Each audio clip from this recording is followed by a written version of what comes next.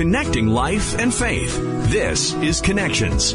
Good morning. I'm Colleen Hood with Mike Tom. Welcome to Connections. When I say pastor, what do you think of? I'm going to say church, preaching, sermons. Yeah, those are good. I think of like counseling, hospital visits, weddings, funerals. Yeah. Many people might not think of pastors and feats of strength going hand in hand, but today's guest is not just a pastor. He's the world's strongest pastor. Seriously, the world's strongest pastor today on Connections. Reverend Dr. Kevin Fast pastors a Lutheran church in Cobourg, Ontario. Now, you're not just any pastor, and we'll hear about what makes you unique. But first, for those of us on the prairies, where is Cobourg? Yeah, Cobourg, Ontario is right on Lake Ontario, and we're an hour drives east from Toronto. Okay, so you're a Lutheran priest. Now, there's a pretty interesting reason we're talking to you today. But first of all, tell us about your ministry. How long have you been in ministry, and how'd you feel the call to ministry, that kind of stuff? Sure. Actually, my personality is I'm a total introvert. I don't like being near or in front of people. So became a priest. When I went to McMaster University in Hamilton, and I majored in mathematics because I didn't like to read or write. People, you don't like being in front of people, near people, reading or writing, and you're a priest. Perfect. So I'm the perfect material, right? Yeah, so you must have felt a pretty strong call from God then. Well, there really is. I can't make sense of why I'm a pastor in the church, but that desire to try this direction. And I got my first confirmation of being able to do this when I first stood in front of people and delivered my first sermon. So it took many years for me to get to this point, and I was able to get through it without the tennis ball in my throat choking me, and I knew I could proceed, and I haven't looked back since. So I did my, and another thing, I really disliked school. So I did 15 years of university, and isn't that funny? Don't you find that it's kind of how God works at times? Maybe the things maybe we don't enjoy the most is what he ends up calling us to, but it kind of builds us, right? Yeah, you know what? I've been a full-time minister. I was ordained in 1992. I looked after two churches out in Manitoba and Saskatchewan, and I've been in my current place for, I think, 27 years. Wow. And it still exhausts me. After I do the service or have to, whether it's a wedding, a funeral, or whatever I am called to do, it exhausts me, and I have to go have a nap. What is it about ministry, though, that keeps you going and keeps you interested? Yeah. Well, as it turns out, even though this is contrary to my personality and makeup, I love to do it, and I love talking to people about the gospel and seeing a little glimmer in their eye that, hey, this is important to them too, and it makes it worthwhile and keeps me going, and because life's getting tough these days, and giving a message of hope is more important now than ever. Now, and did you say you've been at your current church since 1993? Yes. Now, I don't know, in this day and age, that seems kind of unusual. Maybe a pastor 5 years in one place is really good, right? What's kept you there for so long, do you think? Yeah, you know what? I think the average stay of, like any denomination, any pastors, roughly about 6 to 7 years would be a long run. So we came here, and I told my wife, don't unpack the boxes. We're only going to be here 1 or 2 years. And again, the opposite took place. And I love the people here, and I believe that's reciprocated, and it's a real joy to do ministry in this area.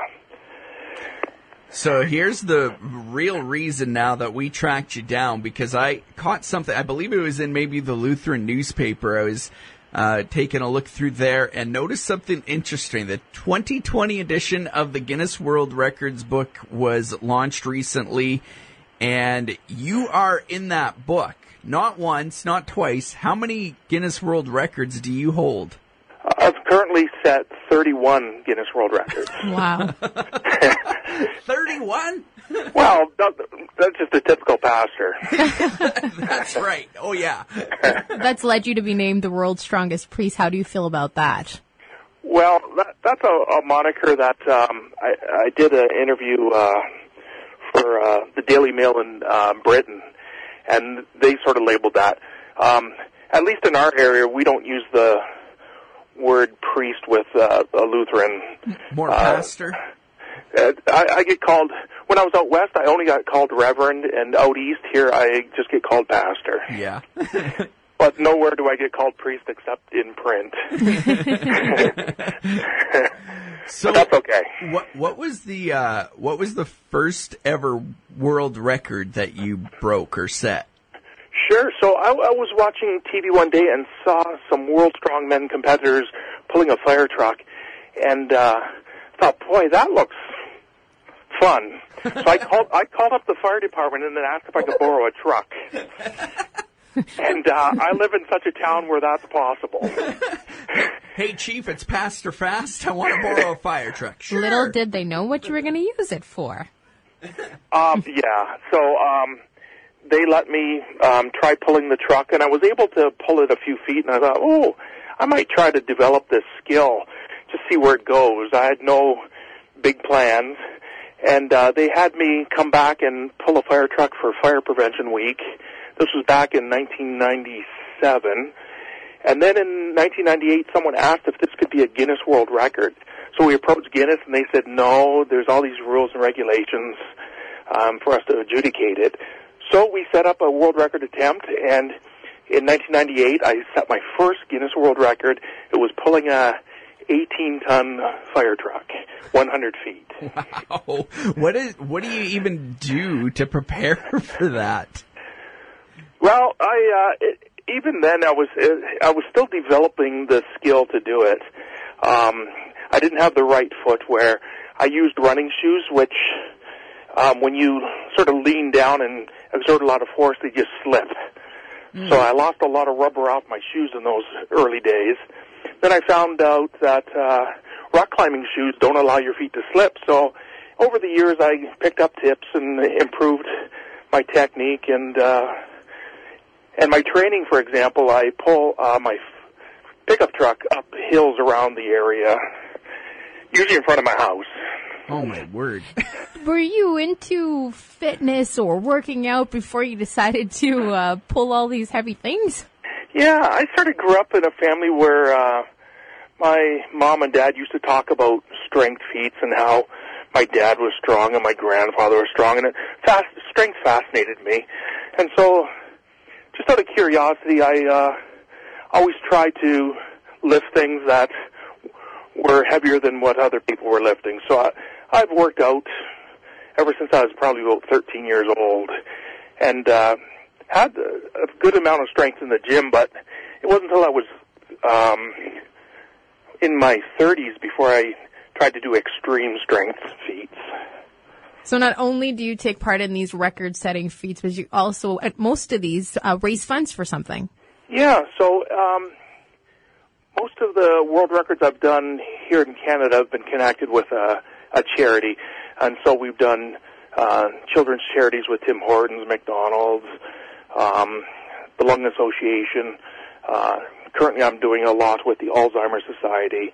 But, yeah, we've always connected with a charity, raised awareness, and raised money for to help out, people who need it. And just a note, one time someone approached me, and it was after I compete in the Highland Games. That's where you toss rocks and logs and all that kind of thing. And so by September, I'm pretty exhausted. Well, someone called me up and said, would you like to set another world record? And I said, no, I'm exhausted. And they said, it's a house. I said, I'm in. And how did that go? So they closed down a couple of highways to move this house into town. It's a 3-bedroom house, about the same size house I live in right now. And they set it up, and Guinness came, and I had to pull the house 5 meters. And I think it only weighed maybe about 40 ton, but it still, it was difficult. And we raised money for Habitat for Humanity. I think on the day we raised $70,000. Wow, that's amazing. Is it common to pull a house for a feat like this? Is it common? I don't think it's common at all for someone to pull a house. Now, was there a record already, or did they make a record for you for this? Yeah, so they set up a record for me. And, yeah. So how do you now take all of this and then incorporate this back into the church? Yeah, so I get asked this question, how does a pastor and strength go together? It doesn't seem to make sense. Well, as I've indicated, nothing I do makes sense. And I always thought, well, I've got this gift from God and its strength, and in our day and age, that's not a very useful commodity.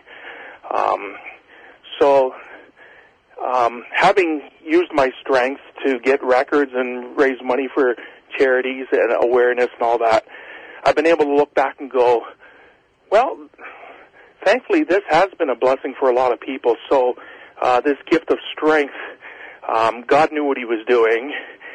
And I don't so much bring all this strength stuff into the church, but I bring the stuff of the church into my strength stuff.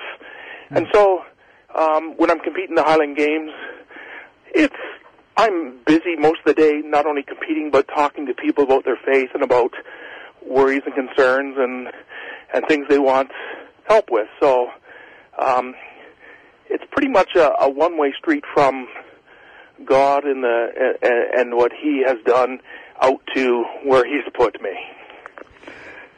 I feel if I were you, every sermon illustration I ever had would just be a feat of strength, right? Like the congregation would be like, "Oh, here we go again." Yeah, I don't mention that kind of stuff at church at all, really. Here's a question for you: was Jesus strong or weak? Do you think?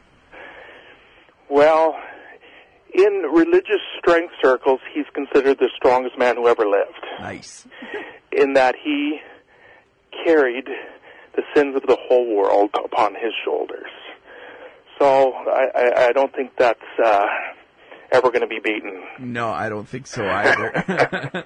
What's next for you? Do you have anything in the works right now?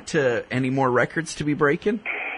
Yeah, well, if you've seen my picture, I look really old, and I'm getting old. A strength athlete typically can last 2 to 5 years in a sport, some maybe as much as 10. I've been at it for over 25 years, so I've again had a career that is miraculous, that I've not had an injury, and I still currently have my strength. And here's my philosophy: I'm going to use this gift of God as long as he's gifting it. So what's next? I don't know, but if somebody has a good idea, get a hold of me. I might be up for it. That's so great. I love it. If someone does want to get a hold of you and does have something in mind, or they want to learn more about you, how can they do that? Well, that's not very easy. I guess they can contact my church.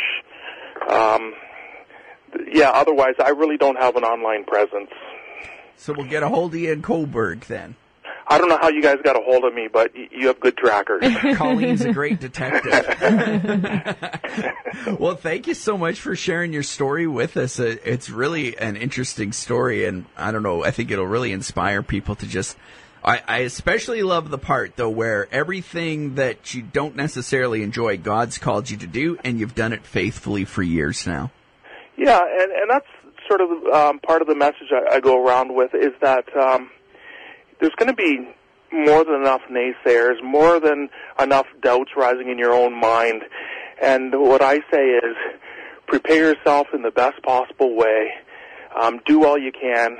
There will be obstacles in your way, whether it's a fire truck or a Globemaster plane or a mountain. But just keep going forward, because my confirmation verse has helped me and inspired me along the way in all different situations, but this one too.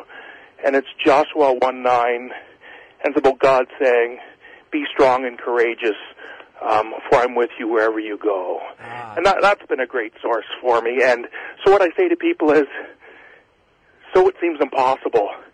That should not discourage you. Go for it.